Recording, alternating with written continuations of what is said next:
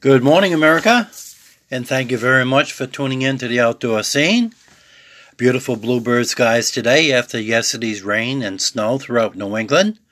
I spent yesterday, Saturday, up on Lake Winnipesaukee ice fishing with one of my sons, taking advantage of the extended season up there with some good, solid ice. High tide today would be at 8:25 this morning in Narragansett Bay. Low tide is going to be about 1:32. Sunset 5:36. The days are getting longer.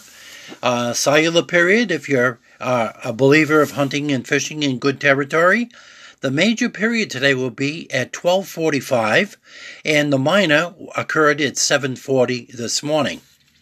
We also had the weather brought to you by God and transportation and limousine services provided by CJ Trans of Fairbanks and Belo's Flowers. And they've got another trailer load of wood pellets from Canada. Good deal on them right now. You have 30 days to remove the pallet from the property. Take them off at 5-bag increments, 10 bags. And we're about halfway through the heating season right now. A full gift shop also to match up that perfect gift. Fresh produce until your garden comes in. And also, don't forget, over 60 years, the finest florist in the Woonsocket area. It's Belo's Flowers Gift Shop and so much more at 401-766-3165. And don't forget about Little General Special. There's one in your neighborhood. 7 great local franchises, local taxpayers also. These expire today on 2/28. Shoulder roast. Put that right on top of the pellet stove or in your crock pot. $4.99 a pound. And their own Chuck Hamburg. I get mine in 1-pound increments. There's so many things you can do as empty nesters with a pound of good Chuck Hamburg. $3.99 a pound. No limit. And something new, Little Generals. First time I ever see it on the menu down there. Little Generals spinach pies in all locations. Little General stores. There's one in your neighborhood. We also got some happy birthdays today. And let me see how we're going to start that off. Author Rick Moll turned 69. Stock car driver Ryan Kuhn, KUHN, turns 20 today. Cody Mainville turns 30. And Timmy Kidney. He used to root for Junior. I wonder who he's rooting for now. He turns 49, and he calls North Attleboro home. Happy birthday to everybody.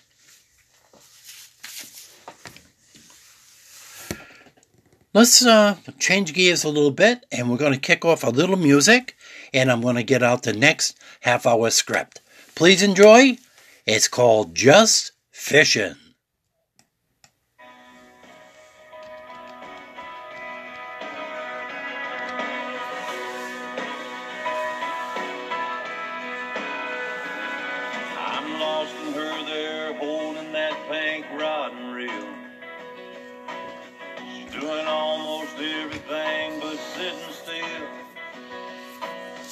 Talking about her ballet shoes and training wheels and her kittens.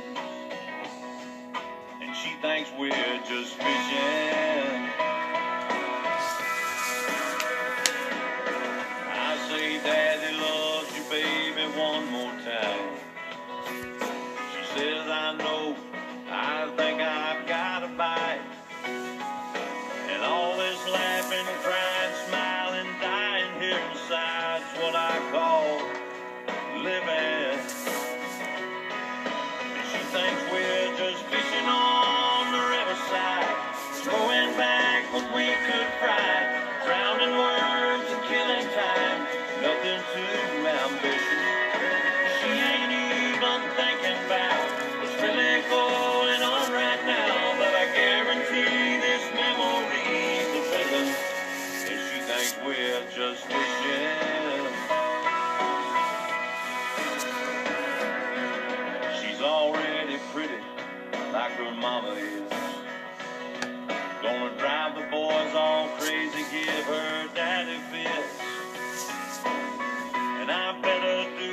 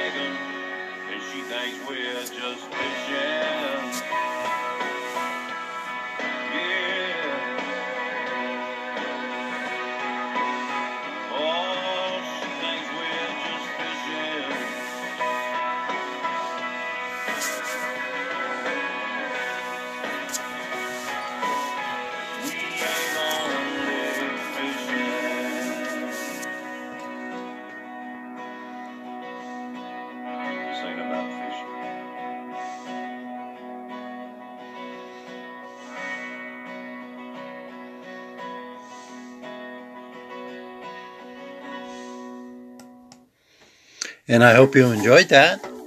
Trace Atkins, and very, very good music. Anywhere. Dedicated that one to my daughter up in Maine.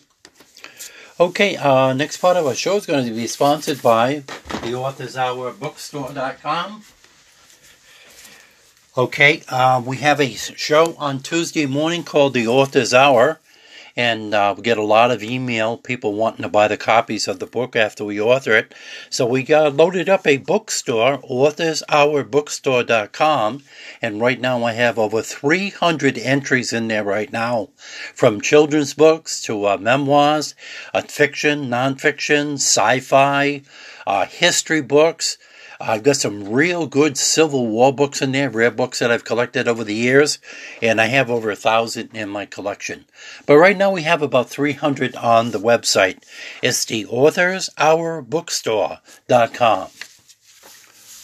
Okay, we're going to give you a little announcement too on the Rhode Island Saltwater Anglers Association. I was talking with Steve Medeiros, the president, and he said they have no intentions of stopping virtual Zoom meetings. They're growing by leaps and bounds, and the last one they just had on Charlie Soares had over 300 members tuned in on Zoom. So this is not an anomaly. It's going to be something every single month, whether they have one in-house after the virus dissipates or Zoom. The next one coming up for the Rhode Island Saltwater Anglers Association, absolutely free, is targeting Rhode Island's inshore species, black sea bass, fluke, etc. And the featured speaker is going to be Captain Bryant Bacon, bringing all those years, over 30 years fishing Rhode Island, New England waters, and the Florida Keys, with a Q&A at the end also. He was the 2017 Charter Captain of the Year. Rhode Island Saltwater Anglers Association, over 7,500 members strong. I got another thing I would like to announce here too, is contact your senator, your U.S. senator, or anyone with a strong influence politically. There's been a person nominated, a female, for the Secretary of the Department of Interior. Her name is Deb Haaland, Haaland. Her past stance on all of trapping is very troublesome, to say the least. Please respond on that and show your feelings on that.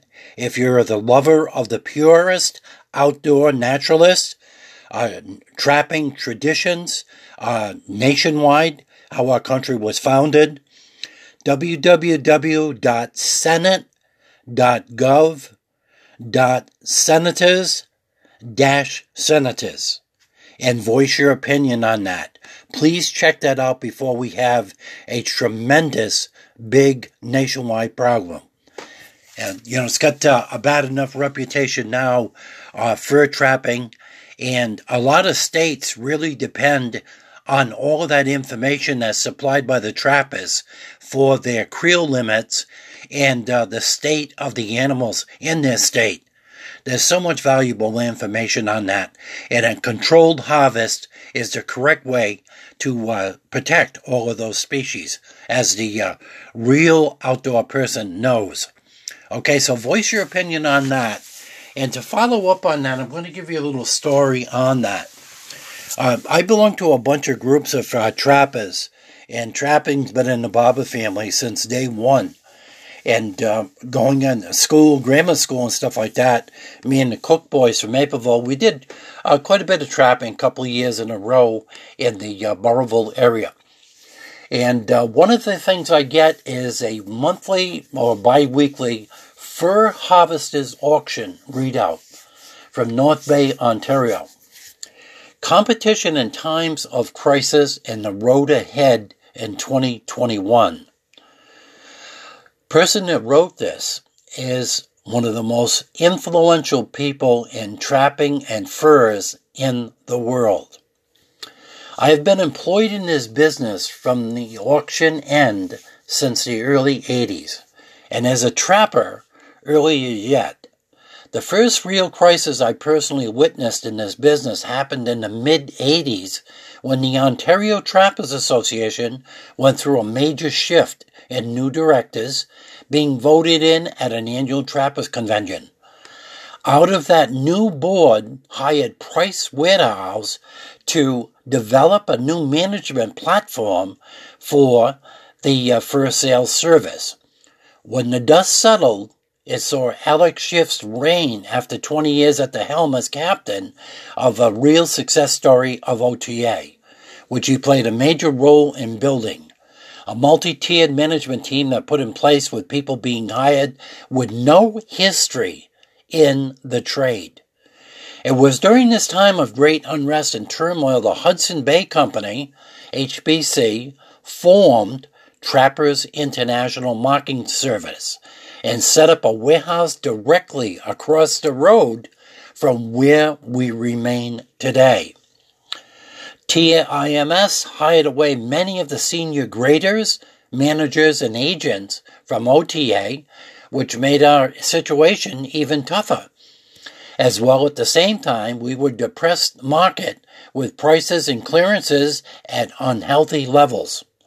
The end game of the subsidy was put OTA out of business, as printed in the Ottawa Citizen on February 11, 1986. Newly appointed General Manager Ron LaCour stated when asked by the reporter, why not set up a subsidiary in Toronto and leave North Bay, the association, alone? If you're going to be in a competition, what better place is where to locate than next door? Well, that turned out to be 35 years ago. And there was not a flash in the pan or anything like that. And FHA bought most of their warehouse equipment as well. And I recall many of us were rolling carts of bins of equipment down the end of the road from their warehouse to ours. In the 1960s, there were 8 fur auctions in the entire Canada. Hudson Bay, Dominion Fur, Soudic, Edmonton Fur Association, Western Canadian Fur Auction, Saskatchewan, and Ontario Trappers Association. Some were forced out of business, but many were simply swallowed up by HBC to become a subsidiary or affiliate forwarded agency for that corporation, with all furs auctioned in the city of Toronto. During the 80s and right up to 2008, Canada was home to the 3 remaining auction houses. In 2008, the late great Ted Pappas, owner of the Western Canadian Fur Auctions, decided to hand over his business to FHA, leaving only 2 companies standing in the entire country.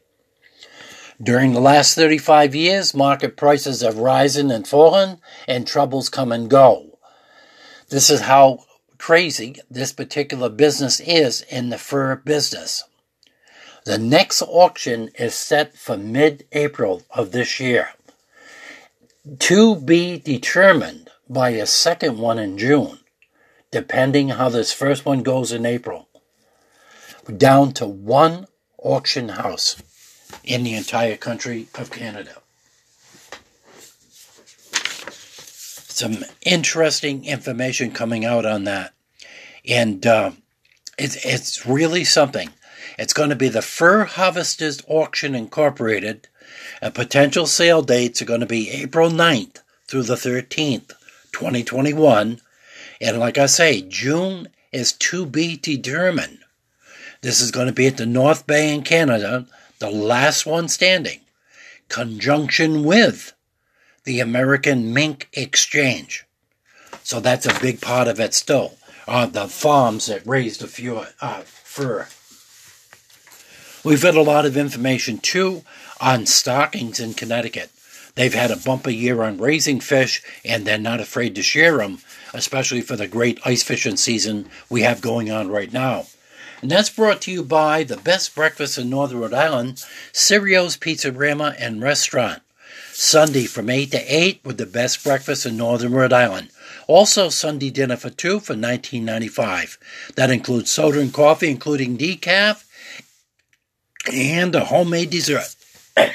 Excuse me. Tuesday special, large cheese pizza, $6. And dining room is now open with extended hours, Tuesday, Wednesday, Thursday, Friday, 11 to 8.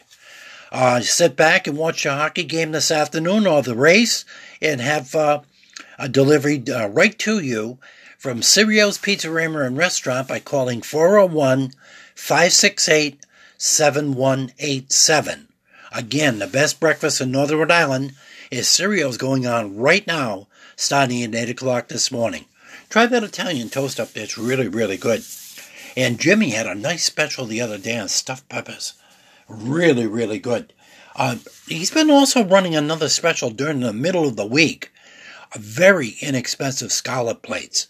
Instead of getting raped over the coals with those high prices, he's got a good deal on the scallop plates. Also, on Sirio's, during the pandemic here, family members have come up with a real good advertising program on social media with Facebook. And normally they post the specials for the day, every day on Facebook.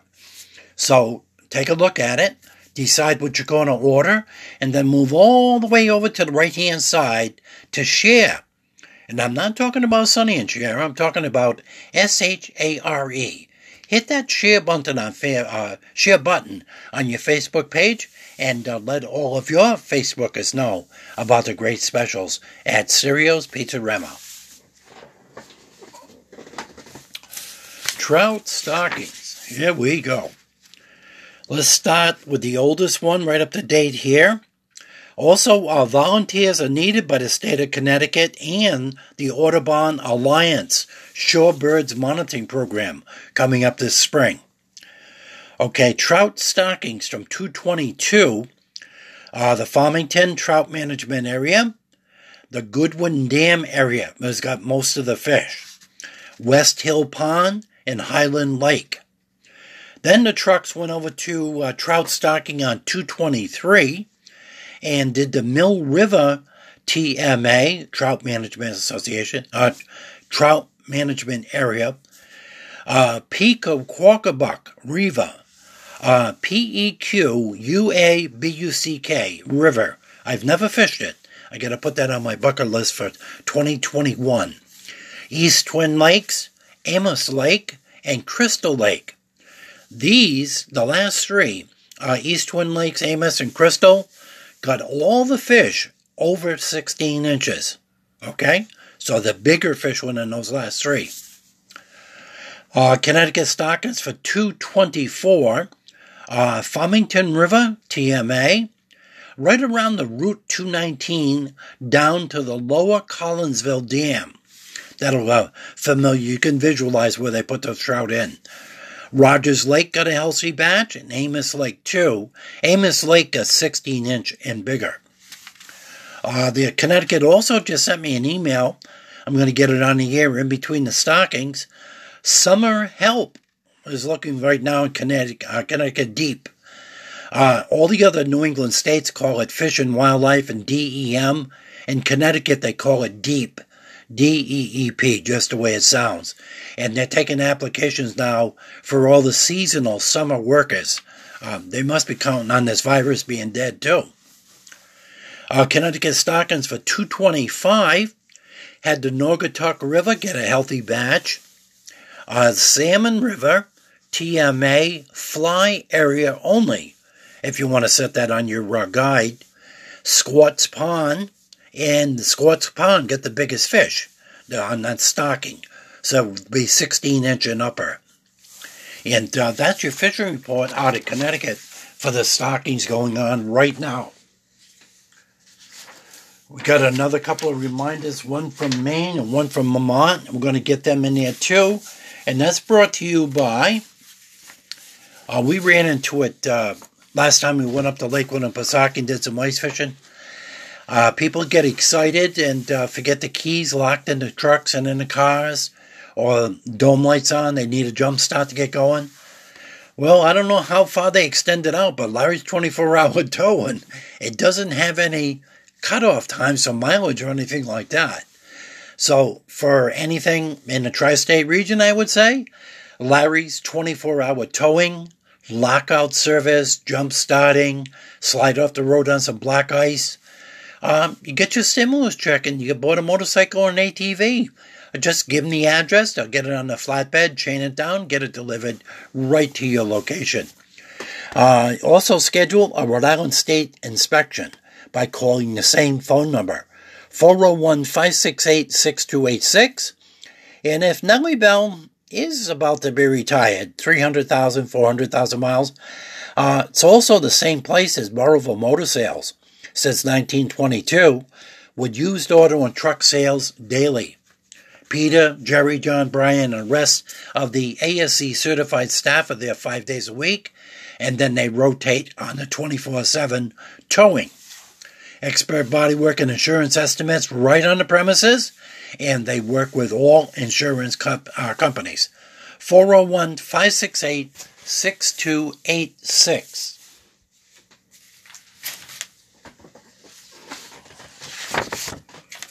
Let me check them off the list here. Consider them done. Burrillville Motors we talked about. Cereals we talked about. And the Author's Hour we talked about. Okay, state of Vermont. Winter is going by pretty quick. And it's not going to be long before all this ice is actually gone. We lost just about all of the snow cover up here in Connecticut. I'm looking out of my remote office. We had about 14 to 16 inches as a snowpack in my backyard. And I would say right now it's down to about 4 inches wherever there's not a material that collects the sun. The stone walls, all the piles of wood and stuff like that. But the regular snow cover is down to about 4 inches here in the Northeast Quiet Corner. But Vermont, they got to give these reminders out because they have another problem up there with ice shanties. Everybody builds a custom ice shanty to go out there and do some jigging and stuff like that. Well, you got to remember too to retrieve them and get them all off the ice before it starts melting. Or it's unsafe to get a car or a truck out there to pull them off the ice. So reminder, those have to be removed by March 28th this year. And that's a state law in Vermont that requires all ice fishing shanties to be removed before the last ice weekends, according to Vermont Fish and Wildlife. Okay, if it becomes unsafe or loses its ability to support the shanty out on the water or before the last Sunday in March, this year comes out the 28th, whatever comes first. All contents, your wood piles, debris, and your supports must all be removed at the same time, or they'll become a hazard for navigation in the open water in the spring. The fine for leaving your ice fishing shanty on the ice or debris is up to $1,000, and any shanty may not be left at a state fishing access parking area. You can't just pull them off and leave them there either. Ice shanties will be removed in Vermont before the ice becomes unsafe or loses its ability to support the shanty. If you don't do it, they will, and then the fines are going to come right in. They take it really serious up there because it's a common thing every single winter. They go through the same thing every winter. You also got a report here too from Maine. We got to get over the air, and we get the emails and the press releases from all the states, New England states, including New York and Pennsylvania. The show you're listening to right now is going out on 14 different ways: Alexa, Apple, you name it, TuneIn Radio, FM on 99.9, AM 1380, WNRI.com worldwide. I found one the other day, radio.com, I think it was, and it's got a map of the whole world with these little circles, and you click on a circle, and it's the radio frequency in that area. And it's amazing how you can listen to the show from anywhere in the world. And you're talking about acquisitions from anywhere in New England. If you're thinking of starting a new store or a man cave or your garage, and you're looking for some really good deal on shelving, 2-door, 3-door coolers, freezers, any size checkout counter, and retail shelving, all colors, gondolas, end caps, and also, did you get your stimulus check there and you're thinking about putting a new floor in? They acquired a trailer truck load of Pronto Luxello flooring. 3 different colors are still left, all sealed on the pallets at only $1.50 a square foot. That's correct, $1.50 a square foot. Where are you going to get all this, including overstocked, abandoned freight, discontinued products, inventory closeout, or seasonal clearance items? All at Sherwood Brothers Liquidators Exchange. They're located at Building 9 in the Tupperware Condo Mill Complex at Blackstone, North Smithfield. And, you can see it as you're going down St. Paul Street, right over the Blackstone River, the old iconic mill building. The right-hand side of the property is still commercial property, and you can't miss this Building 9 sign that American Beauty Sign Works designed for them. And boy, if they got the stuff over there. 219-802-3769, and John or Jesse, somebody will pick that phone right up. Now, they're another company that's adapted to social media. And social media that I use and them has a thing called Marketplace. And you'll find Liquidators Warehouse under Marketplace with a North Smithfield location. And that's a lot of the inventory that John Sherwood's got listed from Sherwood Brothers Liquidators Exchange. You'll see the stuff right there. And also, new arrivals every day. If you're worried about a pickup, they've got a loading platform. Back your vehicle while you're trailered right up. They'll give you a hand. Or they can coordinate a delivery right to your location. That and so much more with great customer service from Sherwood Brothers Liquidators Exchange, 219-802-3769. And boy, there are new arrivals every day. I was there the other day and a guy bought a whole tote of pegs for all the pegboard for his retail store. And the whole tote had all the different sizes in it. And, just things like that. Anything in retail, shelving, accessories, they've got it all. Or visualize what's in a CVS or a Walmart or a Walgreens store that loses its lease, goes to another location. They don't take it all down and re-put it back up. They sell it to a liquidator, and some of it, like the one he did in North Smithfield or Walgreens, was only 7 months old. Nice stuff at tremendous savings. If you're starting out with your 5-year business plan on that, you really can't beat it. Let's talk about what Maine's talking about. Maine is experiencing a problem that they're enforcing.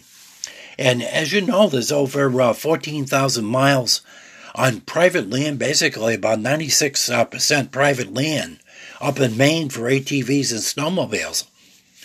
Now, another thing that's a big problem up there that they're going to enforce on, they caught and prosecuted 2 different sets of snowmobilers running a moose so much with their machines, playing with them, the moose actually died from exhaustion. And this is not a laughing matter up in North Country. The states take it serious, and if they catch you doing something like this, you are going to be prosecuted to the full extent of the law. Spotting a moose, deer, or other wildlife can be a highlight of a Maine snowmobiling adventure. Help protect the things you love. Never ever chase or pursue wild animals that often frequent the trails. It's the same thing down here with the power lines and the gas lines. That's where you'll see the local black bears in the tri-state region and the coyotes and stuff like that. they usually work all of these trails from left to right, and they're creatures of habit like that. Any unnecessary physical activity can be very, very dangerous or even deadly to already stressed animals at this time of the year with less stuff to eat and the weather and, in the snow and everything else. This is a critical time, including the ticks up there. Always maintain as much distance as possible until they step off the trail and are out of the way so you can pass safely. Work with nature on that. Ride safe and respect all those private landowners that make this possible. Like I say, the state is only supplying you a little over 5.5% of the property. 94% and change is all private property. So respect that and use some etiquette on that. Stay on the mock snowmobile trails. Drive to the right and at an appropriate speed for your experience and the conditions around you. Stay alert and be aware to all of the riders, recreators, and wildlife on the trail. Never drink and ride. Remember that modified exhaust systems are totally illegal in the state of Maine. Must be factory exhaust. Pick up all of your trash, register your snowmobile, and support a local club. Those local clubs negotiate the permissions and keep those trails groomed for you and do all the trimming in the off-season. It's a tremendous task. Follow the rules and ride safe. Also, before you go out, you can actually get on your computer and check out snowmobile quick reference guides. There's all kinds of information up there to enjoy the beautiful state of Maine. You can register your snowmobile right online. 2021 Snowmobile Quick Reference Guide. Maine Snowmobile Laws and Rules. And you can donate to the Maine Snowmobile Trail Fund. A Maine Snowmobile Association, find a trail map you're looking for in a particular town. Bureaus of Parks and Land Snowmobile Resources by the state. And also, right now, is still in effect, the Maine COVID-19 travel information. Do you have to be pre-tested and have some paper before you go into the another state, crossing the state lines? Follow that out. We had to do all the guidelines for Maine and New Hampshire a couple of weeks ago. And then, some of the times when you come back to Connecticut, Rhode Island, or Mass, after taking one of these vacations or trips, you've got to be retested back here and put in a holding area to make sure you didn't bring anything back with you. So double check all of your state COVID-19 travel information for your recreation needs on that too.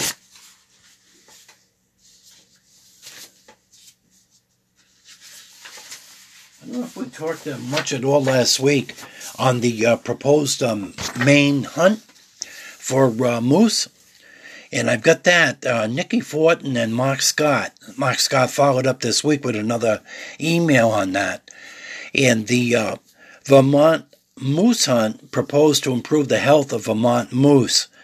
That report came out, and it looks like they're going to have a limited moose hunt in only one section of the Northern Kingdom, and it's YMUE in the northeastern corner of the state. Is the only area that's been proposed in order to reduce the impact of winter ticks on the moose population. These proposals were voted on and accepted on February 17th with all the different boards.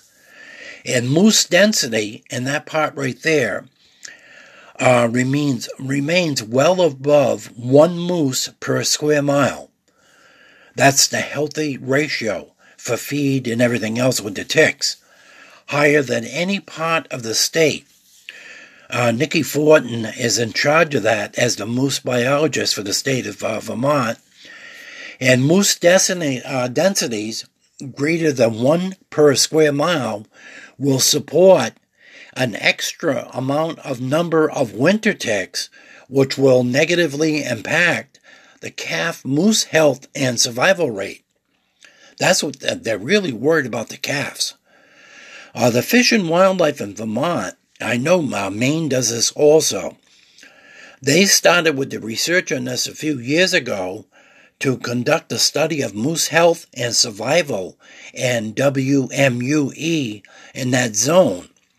And the results of the study, right up to date, in which 126 moose, which consisted of 36 cows and 90 calves, were fitted with the GPS tracking collars, clearly showed that chronic high winter tick loads have caused the health of the moose in that part of the state to be extremely poor. Several of the adult moose remained relatively good, but birth rates were very low, and less than half of the calves survived the first winter. Less than 50%. The 2021 moose season recommendations by these panels was accepted by the Fish and Wildlife Board at that February 17th meeting. Okay, so this is going to be what's in stone right now for this October season coming right up after you get into the lottery. The state of Vermont will now issue 60 either sex moose hunting permits and 40 antlerless moose hunting permits in that one zone only for the October hunt.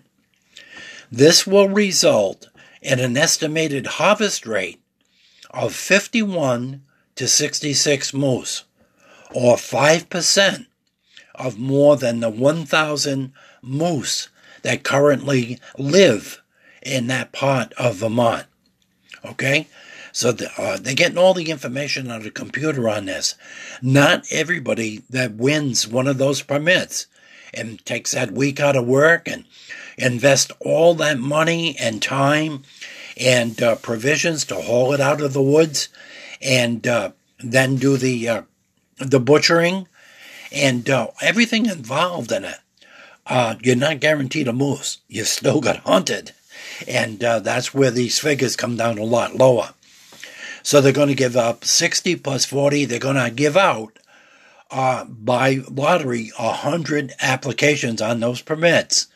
And they're expecting that the harvest rate will only be 51 to 66 moose. A little bit more than 50%. This permit recommendation will help address winter tick impacts on all the moose, especially in that one zone.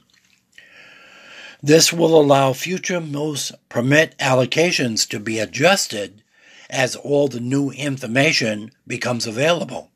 So they're not done with this. They're going to put some more harnesses out there and keep monitoring the situation.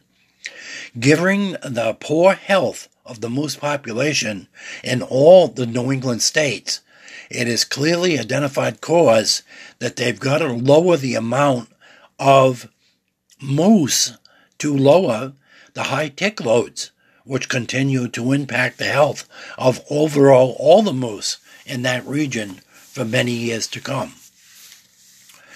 No moose hunting permits will be recommended for all the other regions in Vermont. It's a no moose season, just this one place, one part of it. I think they call it the Northern Kingdom. All kinds of information on that Vermont Fish and Wildlife website. And they're going to still accept comments right up to March 31st by email. If you're a former hunter or want to get in on this lottery and stuff like that, that hotline number on emailing is open right until March 31st under Moose on the VermontFishandWildlife.com. The extraordinary high number of moose in that northeast corner of Vermont has stimulated a dramatic increase in winter ticks, causing moose health to severely decline. Listen to the totals on this. As many as 90,000 winter ticks have been found on a single moose. More than half of the moose calves have died in recent winters due to blood loss caused by winter ticks. Vermont Fish and Wildlife explains that reducing the number of hosts, the actual moose, will reduce the number of parasite ticks and improve overall the quality of the moose health in the state of Vermont. They're right up there with Maine. Maine's got, I think, probably the best biologists around, especially around here on moose, black bears, and stuff like that. And we got an update too on you too on a couple of times this winter. I've got emails to go down and be a volunteer down on Cape Cod for the cold-stunned sea turtles along the coast of Cape Cod. They got trapped up here on the current that comes up, from Bermuda right up here through New England. And a lot of times when the water temperature drastically reduces fast, I think 51 degrees is crucial. On that, the sea turtles get stunned and lethargic and get washed up on shore. And then it's not too long before they're dead. And tremendous problem on that cold snap that snuck down the vortex from Canada all the way down into Texas. It froze up the turbines and a lot of the supplies down there for water and electricity. Tremendous effect on this on the coast of Texas.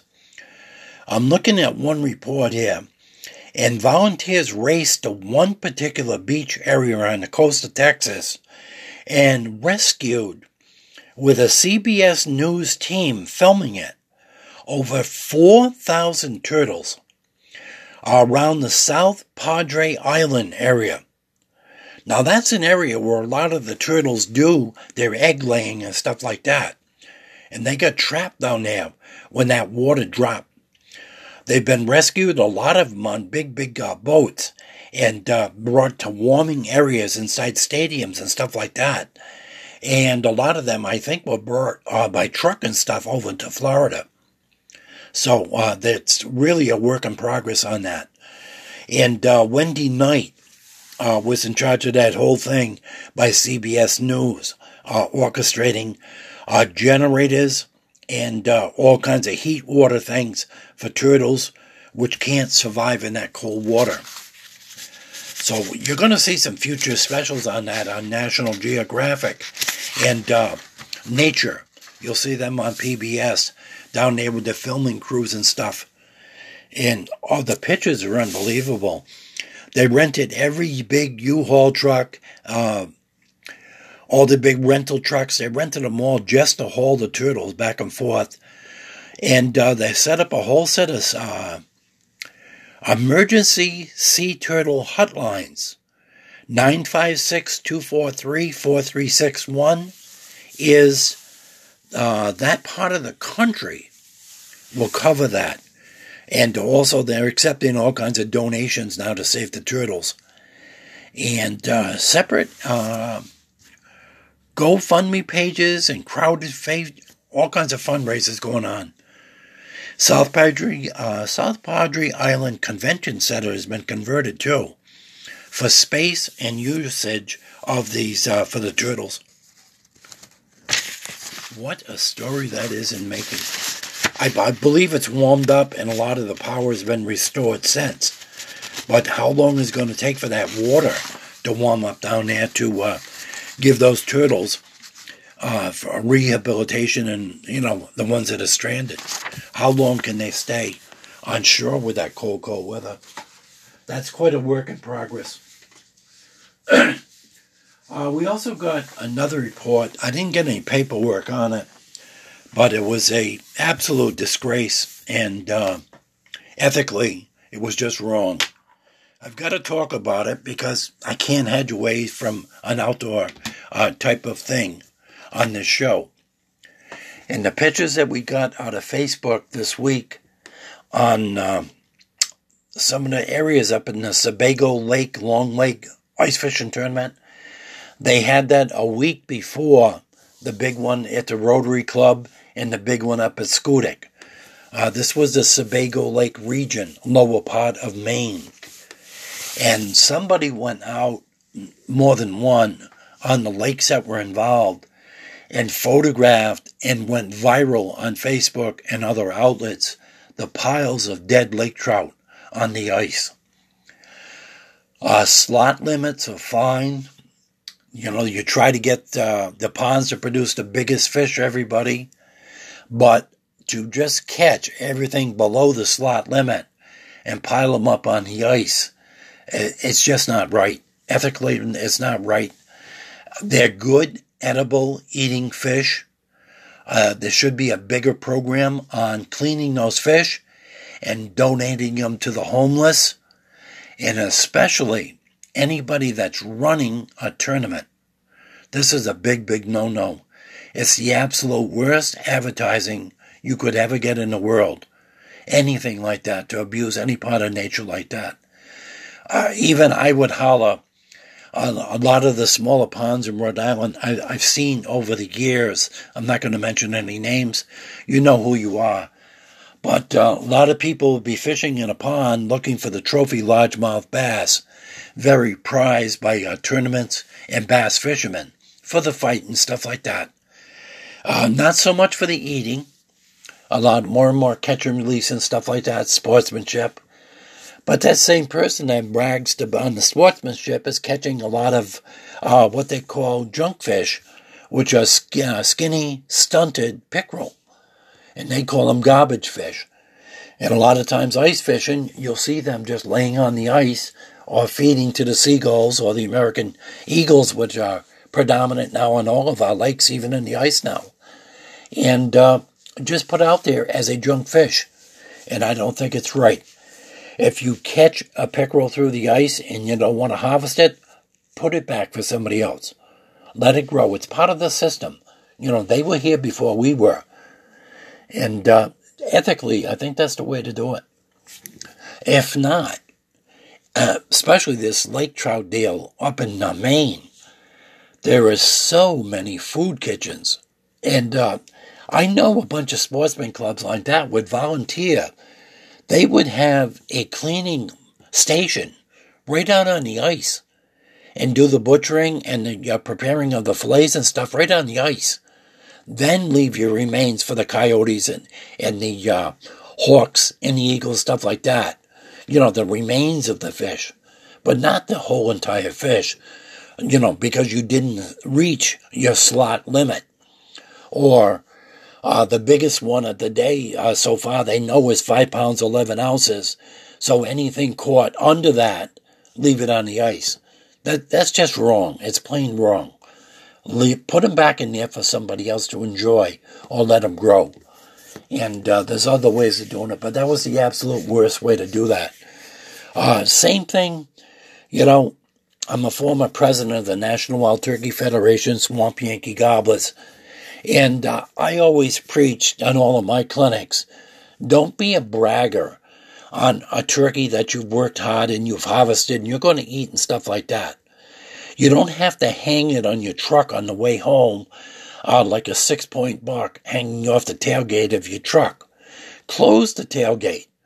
That can be offensive to non-hunters and really work against you on your cause. To be a naturalist, to protect your hunting areas, to protect your fishing areas, to protect wild turkey. You know, there are good ways and bad ways of doing things.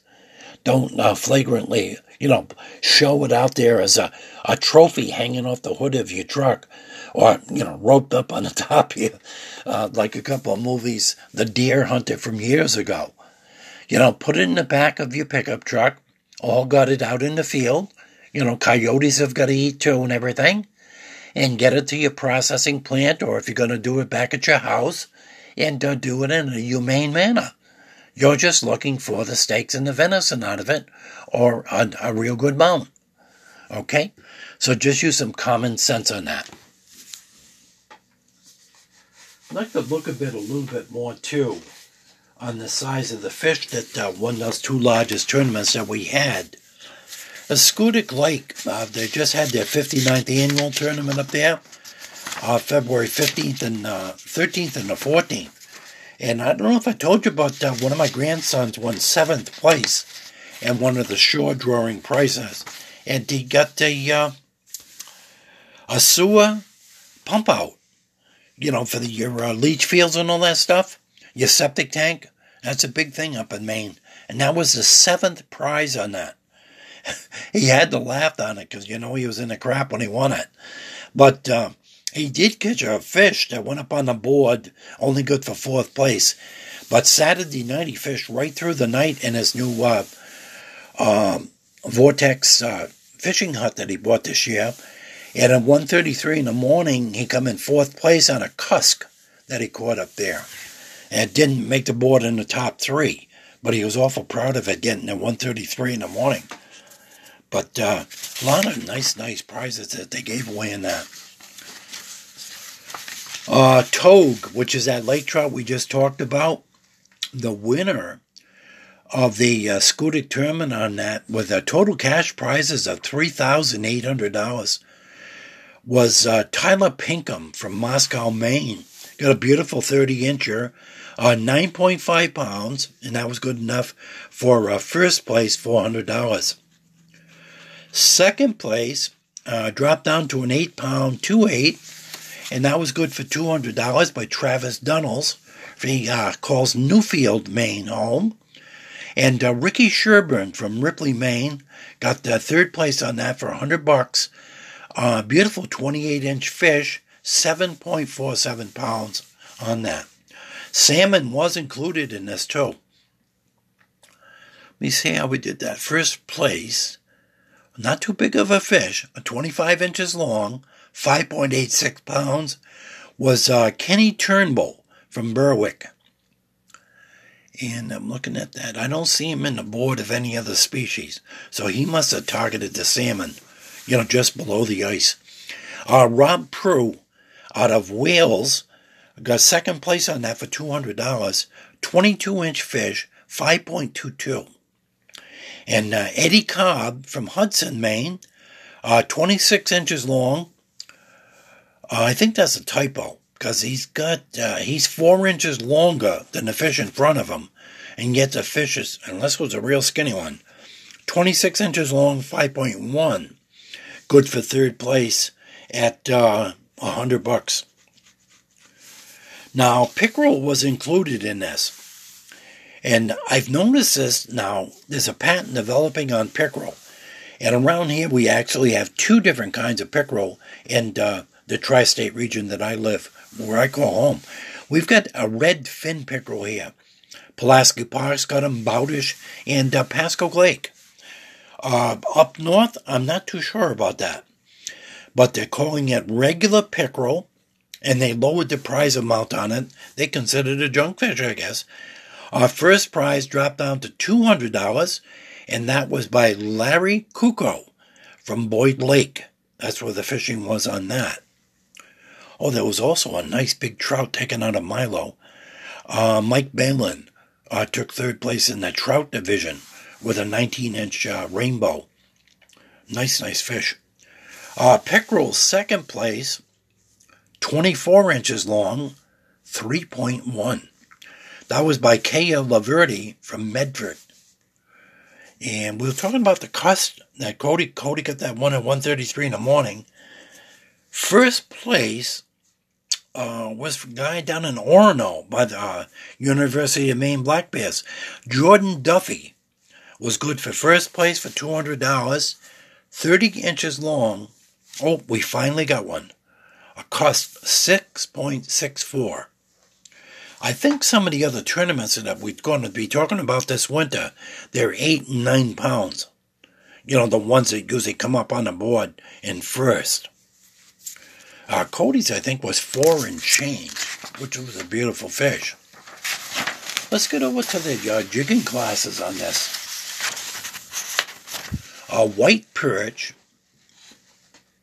let's see here, 14.5 inches long, 1.72, and that was caught Lance Bernier from Dayton. That was good to first prize for a couple $100. And Alan Cole from Bradford, He got one 13 inches long, 1.33, was good for second place. The normal size of your eating perch, the yellow perch, I read a long story on that the other day that I got from a friend of mine. The average edible size for catching on the yellow perch is going to average about 9 inches. When you get a 12 or 13 inch yellow perch, that's basically a trophy. What's the deal? What else we got going in here? And let me see. Oh, I got a great song here I can play for you. And we'll see what this one is. There it is right here. How about Tom T. Hall? No. How about Jamie Johnson and Alison Krauss? The computer jumped right ahead on me. One of the great mutual admiration societies was the one between Willie and Ray Charles.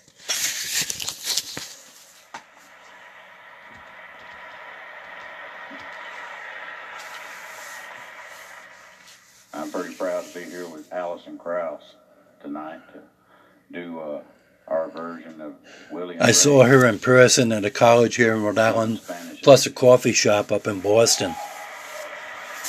One of my great all-time bluegrass and country.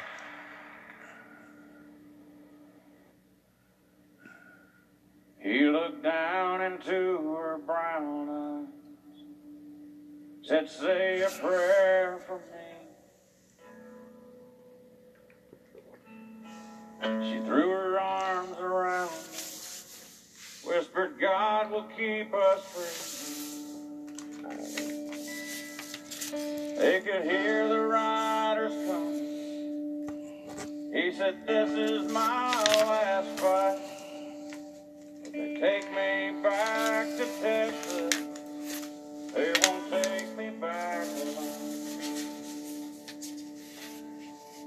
There were 7 Spanish angels at the altar of the sun. They were praying for the lovers in the valley of the gun. As Jamie Johnson on lead guitar. The battle stopped and the smoke cleared. There was thunder from the throne. And 7 Spanish angels took another angel home.